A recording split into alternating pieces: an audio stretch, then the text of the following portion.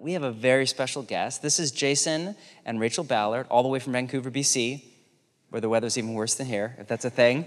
Welcome.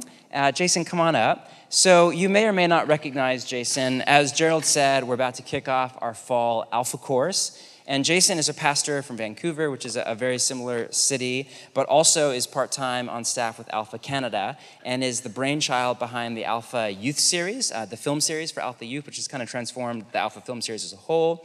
And so this guy, he would never say this, but this guy's film series that you and a couple of buddies put together has now over 1 million people have gone through it. So it's a pretty cool, over 1 million teenagers basically have gone through this 8-week film series about Jesus of Nazareth.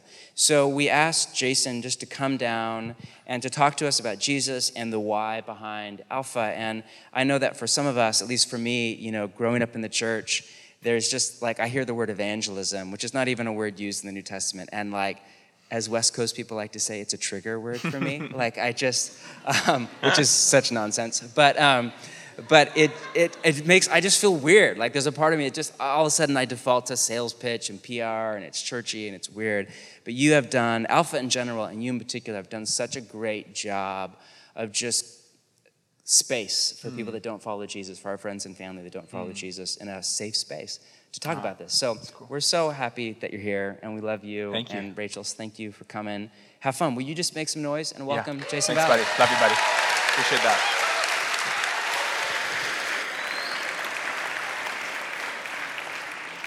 They've been telling me all day that the 7's the best, and so don't let me down. Big week. Anyone back to school this week? Big week in our house. We've got 3 kids. Rach and I, our oldest is Hudson, who's 5. Is it up? Oh, yeah. Huddy is 5. He started kindergarten this week. Mary is 3. And she started preschool for the first time. And Millie is 1, and she felt left out, so she wanted a backpack and insisted on it. And this is our world. I'm really emotional because of just chronic sleep deprivation as a result of these kids. And so if I just start crying, in the first service this morning, somebody's like, man, I just watching you, I just felt like you were on the edge of tears. And I'm like, it's not because of the content. It's just general sleep deprivation. I really like those kids though. Hudson's my best friend. He's gone through a couple different fads. He was really into building a treehouse, really into Lego. His fad right now is cash, money. And it's kind of got this Scrooge McDuck thing going on where he just wants to collect as much money. He found out that bottle cans are worth money. And so he's been trying to see if he could use his money to buy bottle cans off people. I'm just trying to help him understand that he needs to pay less for the bottle. Anyways, it's an exciting time. And I'm hoping he grows out of the cash infatuation stage, falls in love with things that are more good for the heart. Please pray for Hudson and our family. I want to teach tonight out of Mark chapter 2, but just before we dive into the text, you can start flipping there. I just want to say a few thoughts about this idea of inviting someone to Alpha. Maybe let me rephrase it. I'd just love to tell you a few stories of invitation of just personal friends of mine. So the first one that came to mind, because I was just thinking, man, who knows what could happen with an invitation to Alpha? Or forget about Alpha, an invitation to come and see Jesus for themselves. Alpha is just one of the ways. But I think about my friend Alana. And so Alana's life was radically impacted. She's a single mom. She was in a season of life that was really challenging. And there was really a growing, deepening longing in her heart for something more. And she just had remembered seeing Christians and sort of seeing something in them, but didn't know even how to begin to engage, right? In that conversation. And so she got this random phone call from an old neighbor that she hadn't seen for a while. And this neighbor asked her, do you want to go to Alpha? And then the neighbor explained what Alpha was. And it was she said, this is what I've been longing for. Of course, yes. And so she did, 8 weeks of Alpha and then went on the Alpha weekend. And on the Alpha weekend, somebody prayed for her. And then in that moment, what she was learning about Jesus here and what she was experiencing here connected in that moment of prayer ministry. It totally transformed her life. And I met Alana because she was leading Alpha at one of the campuses of our church. That's how I met her. But here's what's really cool about that story of invitation. The guy that invited her, him and his wife were just praying, God, is there anyone you want us to invite to Alpha? And Alana's name came to mind. And the reason why that's special is because they hadn't been neighbors for some time. So much time that he didn't even have her phone number. So he had to go kind of looking for her phone number, called a friend, do you have Alana's phone number? Tracked it down, calls Alana on just, I think God would have me call her. And then on the other end of the phone call is met with someone who I care about deeply. And I didn't know her before she was a follower of Jesus. And I see just the vibrancy in her life. And just so thankful that this guy took that risk and invited her. And I realize that for some people, you're like, I tried to invite my friend to Alpha, they said no.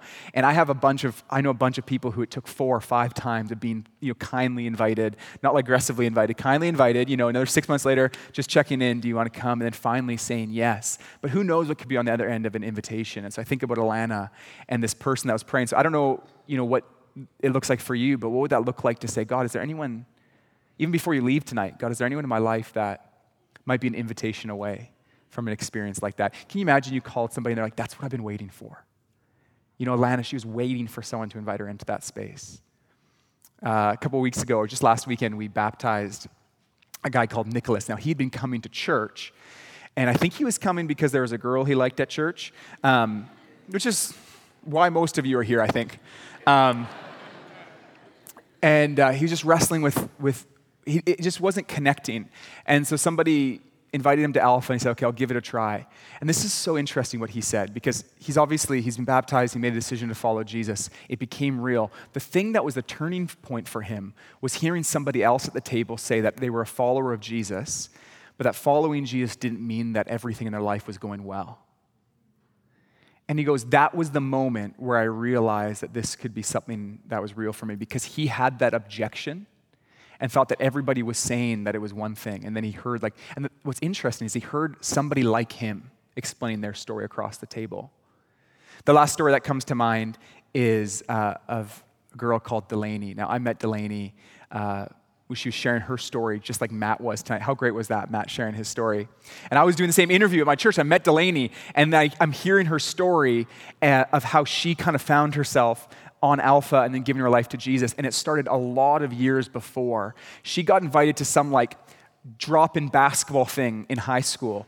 And she met Christians there, but she had no interest in Christianity. All she remembers is that the Christians were nice. That's all she remembers.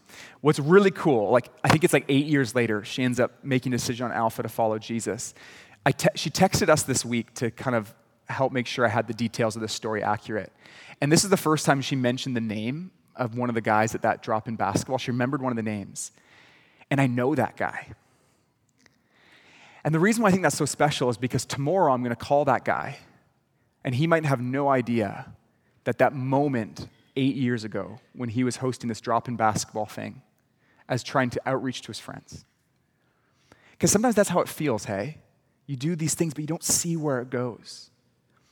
And so for Delaney, her story has all these different pieces. She was going to a counselor, and I think she had a hunch that the counselor was Christian, so she began to pray, God, if you're real, could you somehow give, help maybe the counselor could say something. And so in these conversations with the counselor, she found herself saying about her expiration, her counselor was like, maybe you would want to try chatting this stuff out on Alpha. And so she Googles Alpha and finds herself on the Alpha at our church.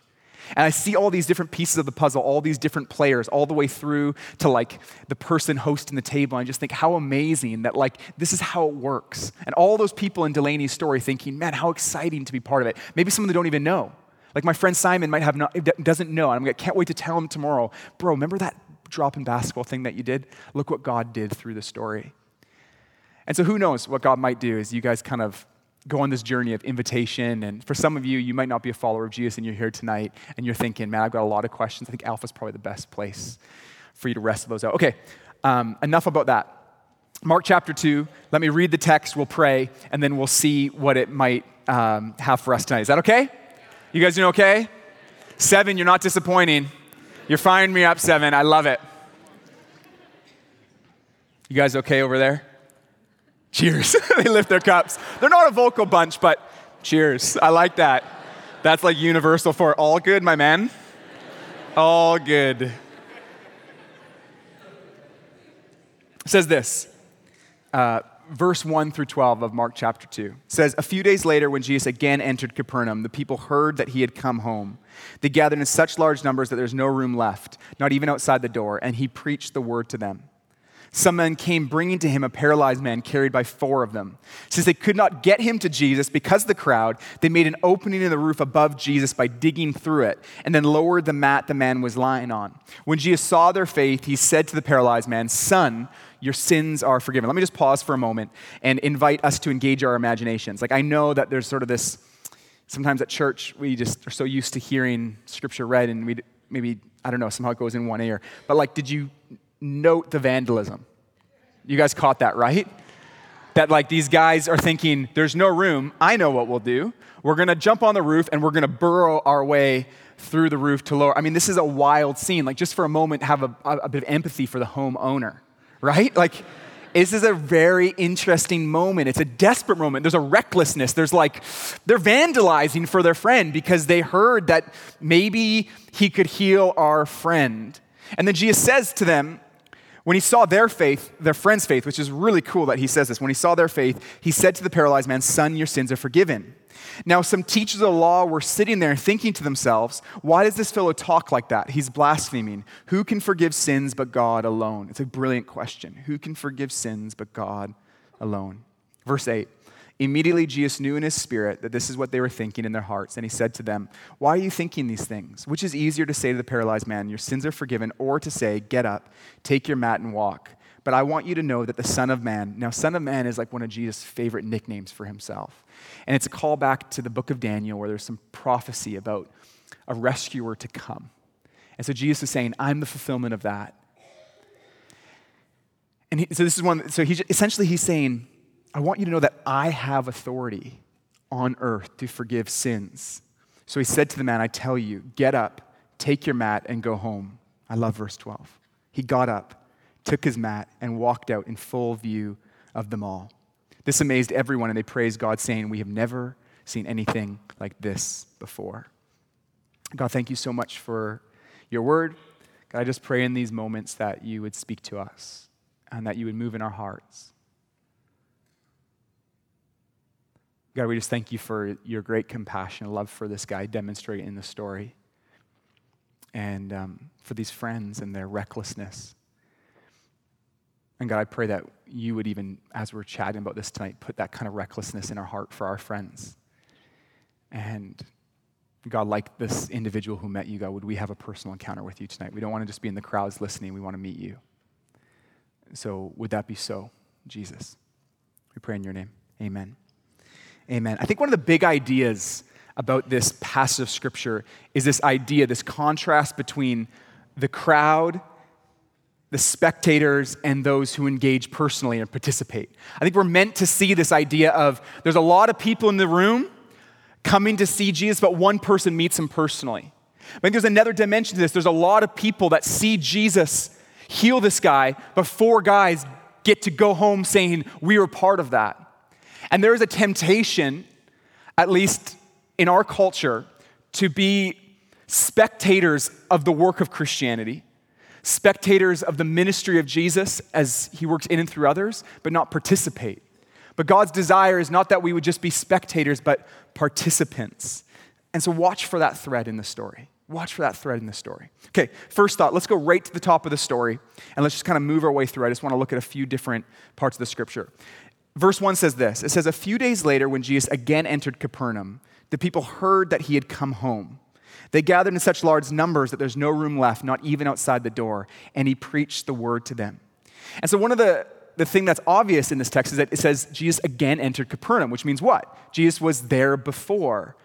And to find out what Jesus was doing last time he was there, you just flip the page to Mark chapter 1, and you see that he was like casting out demons, and he was healing the sick. And wherever Jesus went, he was teaching, proclaiming the good news of the kingdom of God. And so what happened in Capernaum is gossip began to spread about Jesus.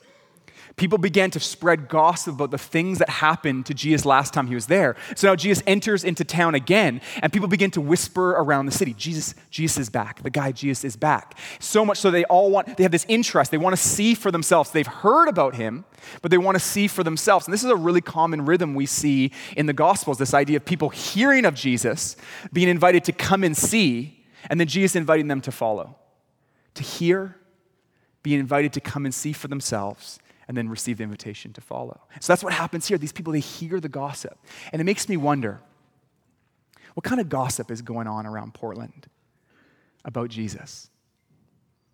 Like, think about Capernaum. So people were healed last time he was there. He's casting out demons. And so imagine you're like a mom, and your son is sick, and he leaves in the morning, and he comes home, and he's all better.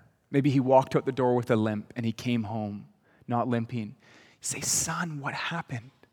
I met Jesus. He healed me. You better believe that that mom is gossiping about that story. She can't help it. Like, she's going to get water the next day. She's with her friends. She's like, you're not going to believe what happened to my son. And that's actually how Christianity has grown. People like you and me, not having all the answers. So often we feel just overwhelmed. We have to have all the answers.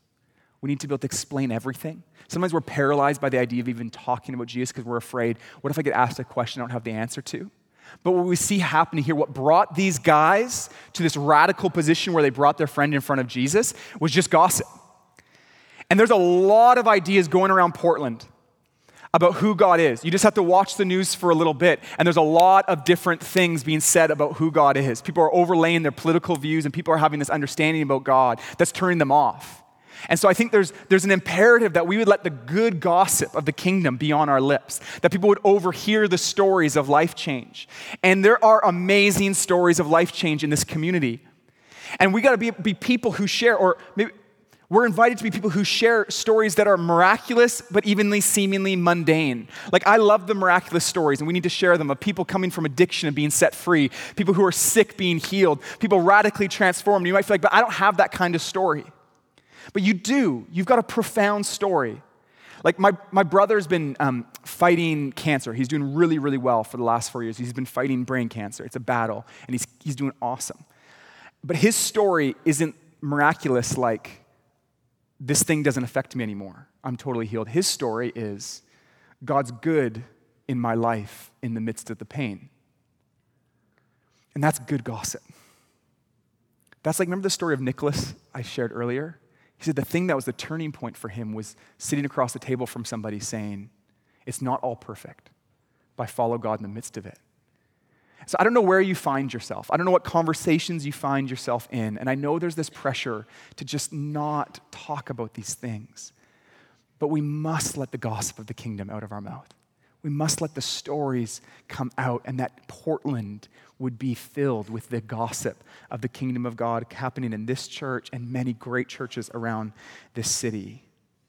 And what's so amazing about this story is they hear the gossip, and these boys on a hunch, they bring their friend. What if Jesus could do for our friend what he did for them? And I just wonder, as the gossip goes out from this place, there'd be an increasing desire in the hearts of people to come and see for themselves. And I feel like whether it's your home, like your table, or your life, something like Alpha, or gathering like this, your Bridgetown community, whatever it might be, that's the invitation to come and see. The gossip goes out. Come and see for yourself. So the gossip, they hear the gossip, they bring their friend, and they want their friend healed. So they go up on the roof. It's this dramatic scene. They start digging a hole. They lower their friend down in front of Jesus. And Jesus' response is peculiar. Did anyone feel that way? Jesus says to this, the need is obvious, right? The need is really obvious. There's a paralysis of his body. And Jesus says to the guy, son, your sins are forgiven. This is classic Jesus, vintage Jesus. He never does shallow. He always goes to the deepest need. He always goes to the deepest needs. As if he's saying, I see the paralysis of your body. Now, let me be really clear. He deeply cares about this guy, the whole person. God cares about the whole person. He heals them. That's how the story ends. But it's as if he's saying there's a deeper need. And maybe you've been even just hanging out around church. What Jesus is always doing is trying to get to the core of who you are. He wants to do an internal renovation of your heart. Jesus isn't just interested in the shallow. He wants to go to the core of who we are and change us from the inside out. So Jesus comes into this guy's life and says, son, your sins are forgiven. Probably not what he expected. But this idea of sins forgiven captures the idea of the deepest need in the human heart. The deepest need in the human heart is that we would know God personally. And so when Jesus says your sins are forgiven, it's a declaration that that which might separate you from God no longer needs to separate you anymore. This is an incredible announcement of access to our Heavenly Father, of acceptance and unconditional love. This incredible announcement. Now, what Jesus is not saying is that somehow the sin is what's caused the physical paralysis. If you go to John chapter 9, the disciples actually asked that exact question about somebody who's blind. They say, Jesus, who sinned? Was it this guy or his parents that caused him to be blind from birth? And Jesus says, neither of them. That's not what's going on here. What's going on here is that God wanted to show his power at work in this person's life. So that's in John chapter 9, verse 2 and 3. And so I think that's a really fair question. Is that what Jesus is saying? That's not what Jesus is saying. What Jesus is saying is there's a deeper, more significant need that I want to get to first. And in this way, Jesus is like a great ER doctor. You know, if you go into the ER room, and I know a lot about the ER room, I watched 7 seasons of Grey's, and so it was a really dark time in my life, but I learned a lot about the emergency room, and prepared me for this moment. And in the emergency room, if you were in a car accident, you might have all sorts of injuries, but the ER doctors are going to go to the most life-threatening, the most significant, the internal bleeding. And that's what Jesus is doing. He's like the great ER doctor. He's saying, I see the paralysis of your body, but there's a deeper need. We all have a sickness of the soul. I feel like it's hard for us to even talk about this. I feel like so much of the cultural current around us says, you just need to add one more thing to your life. You just need to go on this diet or buy this product or date this person or whatever it might be. Add this to your life, and your life will be better. And it's as if Jesus is saying, there's nothing you can add. There's something deeper that you need. There's a soul issue at the core. And when I hear this story of this guy, I can't help but wonder how often he dreamt about the day that he could walk. I wonder if at times he found himself thinking, if only I could walk, then everything would be okay. And I'm speculating about him. So that maybe that's not true. But what I know to be true about your heart and my heart is that we're really wired to worship and to fixate on things and give them almost like godlike power. Like you might say, man, if I could just have this job, or if I could just have this boyfriend or spouse, or if I could just have this house or this income or this status or this many followers, if I could just hit this thing, then I would be happy. Then I would have full life. And if you live long enough, you've experienced those things that you long for, and they never offer what they promised, did they? But our heart is so fixated. And what God desires that we would have fullness of life. And what's true for this guy, and I want to be really sensitive as I say this, is that even if it was just his body healed, he'd walk out that door and still not know fullness of life. You see, the number one need of the human heart is restored relationship with God. And that's what Jesus came to bring. And when we look around Portland, we look around our friends, I believe what God wants us to see is that there's a deeper need and that he invites us, like these friends, to be part of seeing lives transformed. Jesus cares so much about the heart, holistic healing. There's a girl who did Alpha, and there was this talk on Alpha on healing, and after the talk on healing, there's just an invitation just to pray together if you would like. And so this youth group of 20 kids in the basement split into a few groups of this church in Richmond, British Columbia. A couple friends start praying for this girl. And I got an email from the youth pastor, and he said that she wore long sleeves all the time because she had scars up and down her arm from self-harm. And as they were praying for her, they watched as the scars on her arm disappeared. Just amazing. I love that. But what I love so much more is that the God who healed the scars on her arm has the power and longs to heal the scars on her heart that caused her to self-harm in the first place. And as we look around, you might not see the scars on the outside, but there are scars on the heart. You might feel these scars.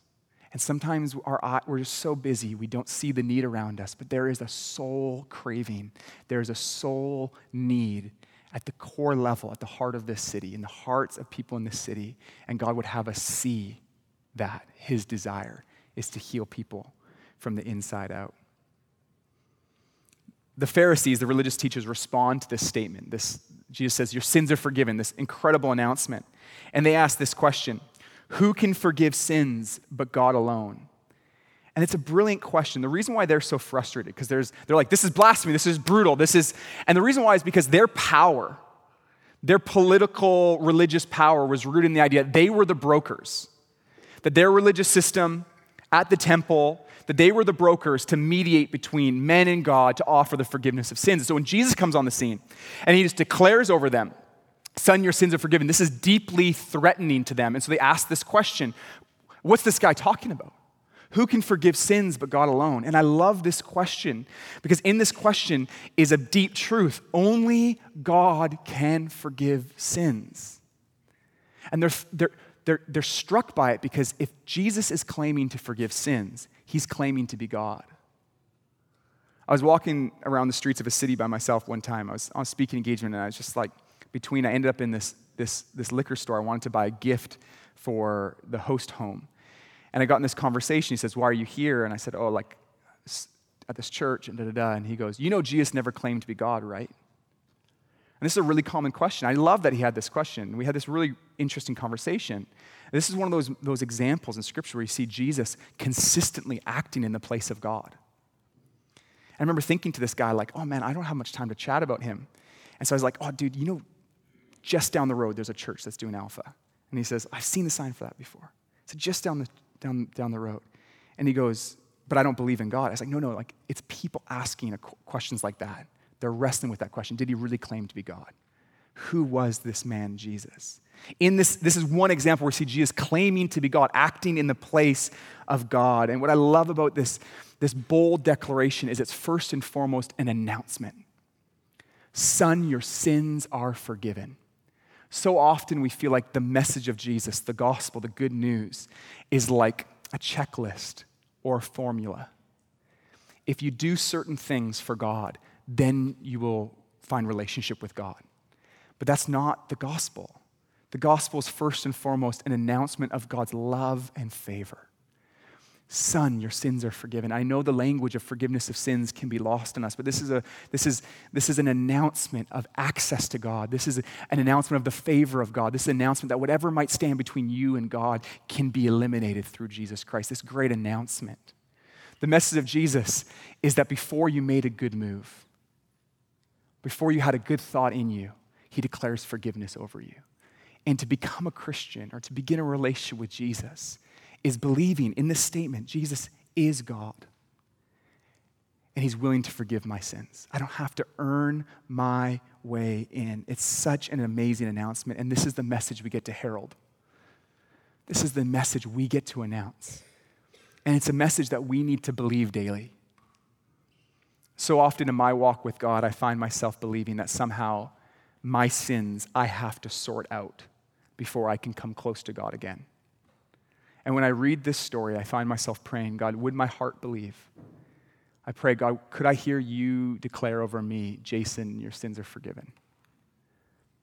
And I don't know your name, but I'd love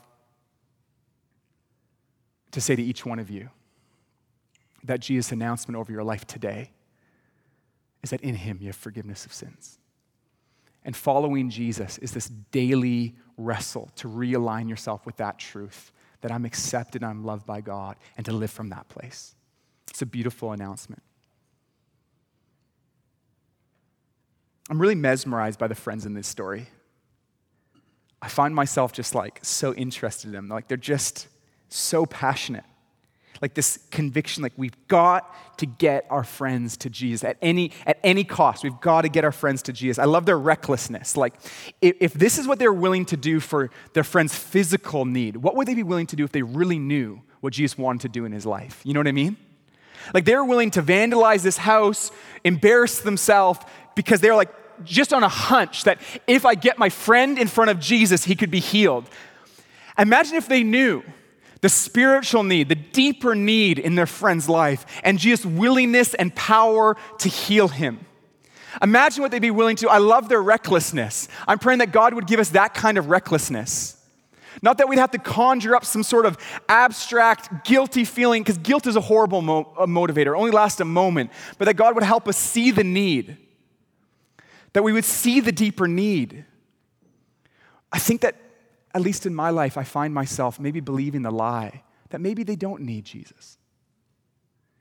Maybe that wouldn't be good news. It might be good for me, but maybe not for them. But there is a deeper need. And they had a recklessness for their friend, for the physical. Imagine if they saw the full picture. And the thing I love about them is they weren't embarrassed by the people around them. Like, no shame.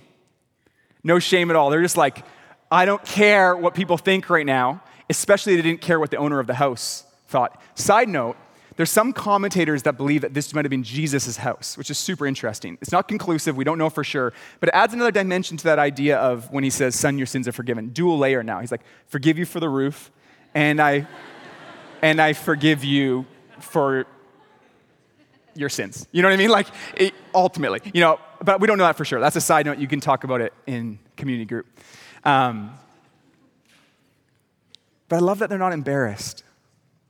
I find myself often embarrassed to gossip about the good news of the kingdom of God. Sometimes I find myself embarrassed even just to do a gesture of love to a stranger or even my neighbor. Hey, can I help you with something? It's amazing how just that isn't it interesting?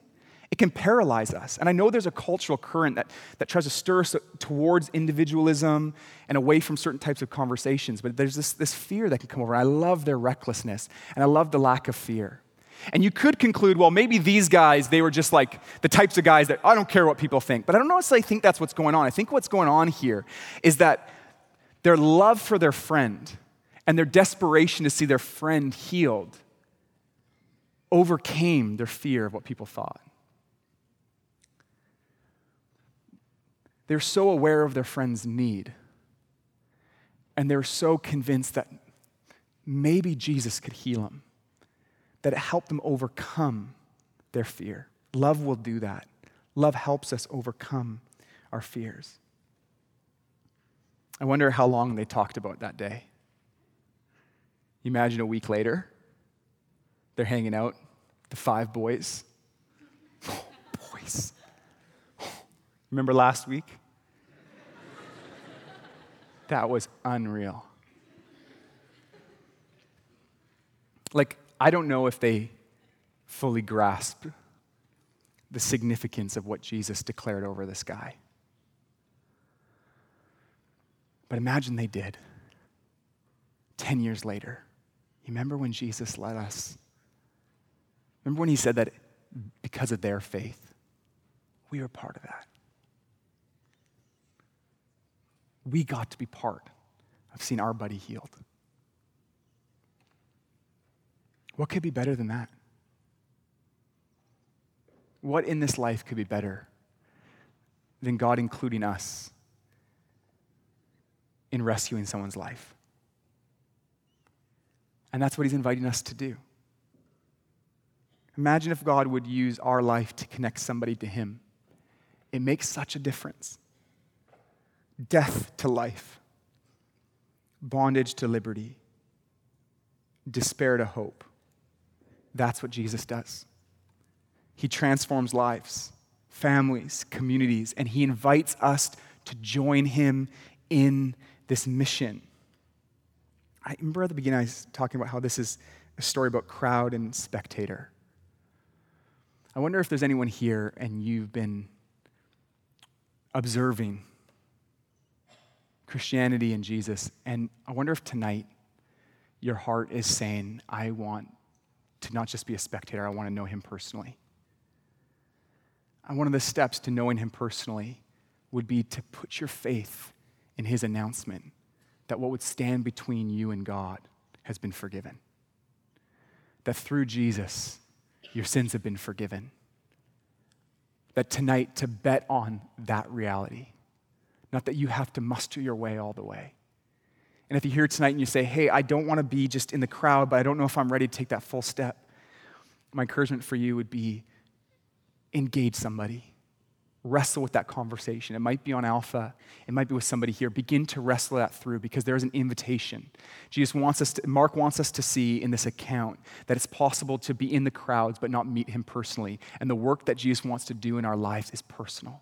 He wants to transform us from the inside out. And for those of you who are followers of Jesus, there's an invitation to move from being a spectator to a participant. 4 guys in the room got to be part of Jesus' healing work in his life. And they would have talked about it forever. Just that day. And that invitation is for you and for me to say, God, I want in on the action. God's not looking for the most articulate. He's not looking for the most wealthy. He's not looking for the most well-connected. He's not even looking for the most moral people. He's looking for willing hearts that would say, God, I don't know what it looks like, but would you use me? That people would come to know you. What I love about these guys is it's like they fumbled through the whole thing. You know what I mean?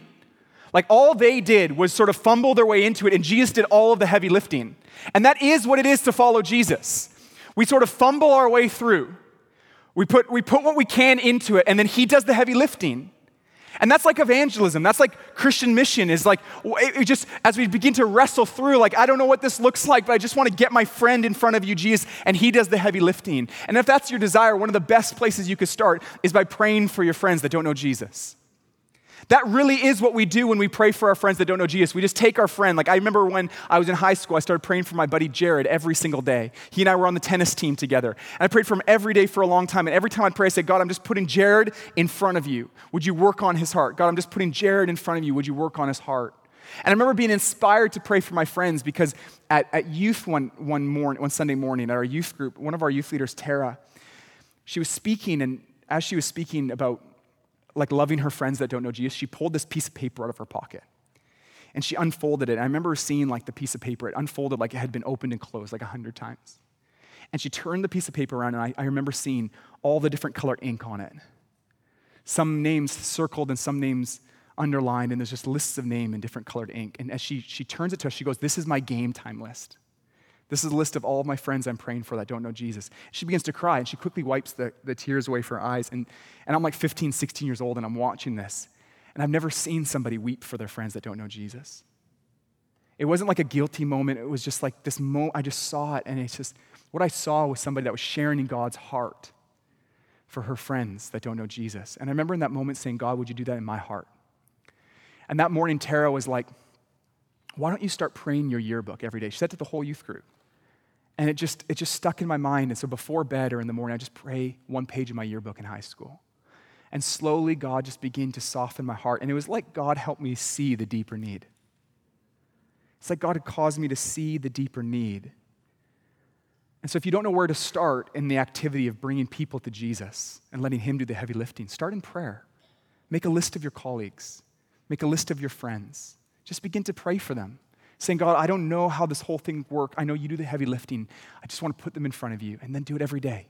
Do it every day. I remember hearing a lady speak that said she prayed for her husband for 26 years every day before he gave his life to Jesus. And I remember thinking, God, could I be the kind of guy that would pray for my friends for 26 years if that's what it meant, that they'd come to know you? There's 2 words that I want to put before you that I think help us in this journey to bringing people in front of Jesus. It's invitation and hospitality. And I know that hospitality is at the heart of this church, this idea of creating the space. And I believe this is the best place where people can come and see Jesus for themselves. So many people in our church community that became Christians on Alpha, they said that one of the things that helped them believe the most was the love that they saw between one another.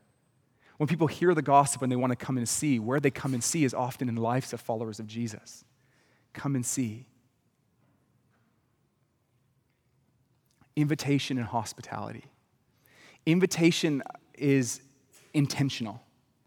I think sometimes in a fear of being pushy, we can decrease our intentionality and just become passive in this conversation about sharing our faith. You know, in this idea of like, man, I don't want to be pushy. I don't want to be like a salesman. And none of us want to be that. I get that. So we can find our intentionality goes down for fear that our intentionality would be mistaken for pushiness. But I think invitation is this beautiful opportunity to be intentional but not pushy. And you can invite people into a conversation. I remember one time hearing like a seminar that was like all about how you can like trick conversations to become about Jesus. Like you can do anything. And it's like, like, oh, pretty nice carpentry. Do you know Jesus was a carpenter? And what I found really helpful is that you can invite people into a conversation. Hey, I don't know if you know, but I'm a follower of Jesus. If you ever want to sit down and chat about that, I'd love to have that conversation with you. Some of your friends are that invitation away from having that conversation with you. You've been friends with someone for a long time. They see something in your life, and they're just one invitation away from that conversation. And it doesn't have to be awkward or pushy or weird. Say, hey, if you ever want to sit down and chat about this one time, I'd love to chat with you about it. Hey, we're getting together once a week on Alpha. If you want to come along. An invitation, hospitality. That's where we start. I want to end by inviting God to give us tears of compassion for the lost. How could we end up with a passion for our friends like we see in this story? I think the first thing we do is we ask God. We ask God, God, give me your heart for the lost. What is God's heart for your friends? What's God's heart for your coworkers? I think one of the things that friends do is they share passions together, right? Like what matters to Rachel, my wife, inevitably matters to me. And I think one of the things about being friends with God is saying, God, what matters to you, let it matter to me. And in Matthew chapter 9, we see Jesus, God in human form, the visible image of the invisible God, looking at a crowd. And it says that when he saw the crowd, he was moved in his gut. The word is, he had compassion on them, but the word literally means he was moved in his gut. It wasn't like this surface, it wasn't like a soft pity or something. Like he was moved at the core of who he was when he saw them. He says because they were like sheep without a shepherd. He longed for them to know their maker. And then he turns to his disciples and he says to them, he says, the harvest is plentiful, but the laborers are few. Pray to the Lord of the harvest to send out more laborers. So we have this incredible invitation. Like Jesus is showing us, Matthew chapter 9, we've seen up until this point, Jesus doing this incredible work. And then there's like this pivot point in the text where we begin to see God's plan unfolding. You see Jesus, healing the sick, casting out demons, proclaiming the good news of the kingdom of God. And then all of a sudden Matthew, in this very cool literary moment, he turns to his disciples and he says, the plan begins to unfold, that his plan for transforming the world is to work through people. And coupled with this great invitation to mission is this great motivation for mission, which is compassion. And I love that about Jesus, that he was motivated by compassion. I know that sometimes following Jesus is obedience and faithfulness, and there's not always like an emotion to go with it. But I believe that God would share his heart for us to give us a deep compassion, not a fleeting emotion, but a deep compassion that drives us. And there are tough conversations, and we live in a tough moment to have these types of conversations. My prayer is always, God, would people see the compassion in my eyes? Would somehow they see in the countenance of my face and how I treat them, that I love them? And would that love move me to overcome my fear, my embarrassment? Where do you start? You start by asking God to share his heart. Begin to pray for people by name, and then slow down enough to see the need. I know this is the heart of this community, is to be people who are slowing down, because the busyness of culture and the busyness of life cause us just to fixate on our own needs. But God wants us to do as we slow down is to begin to see the need around us. I remember when my brother Kevin was first diagnosed with cancer, his good friend Dustin took him out on a boat ride. And it got dark outside, and so they're out on this boat in these first weeks of Kevin going through this journey. And Kevin told me, he goes, Jay, that night, I saw the stars for the first time. And obviously, Kevin had seen the stars before. He'd been seeing them his whole life. He'd seen the stars for 32 years. But he saw the stars. And I know that we see the people around us, But I believe that God wants us to see the need, to see the need, to see people the way he sees them. Let me pray.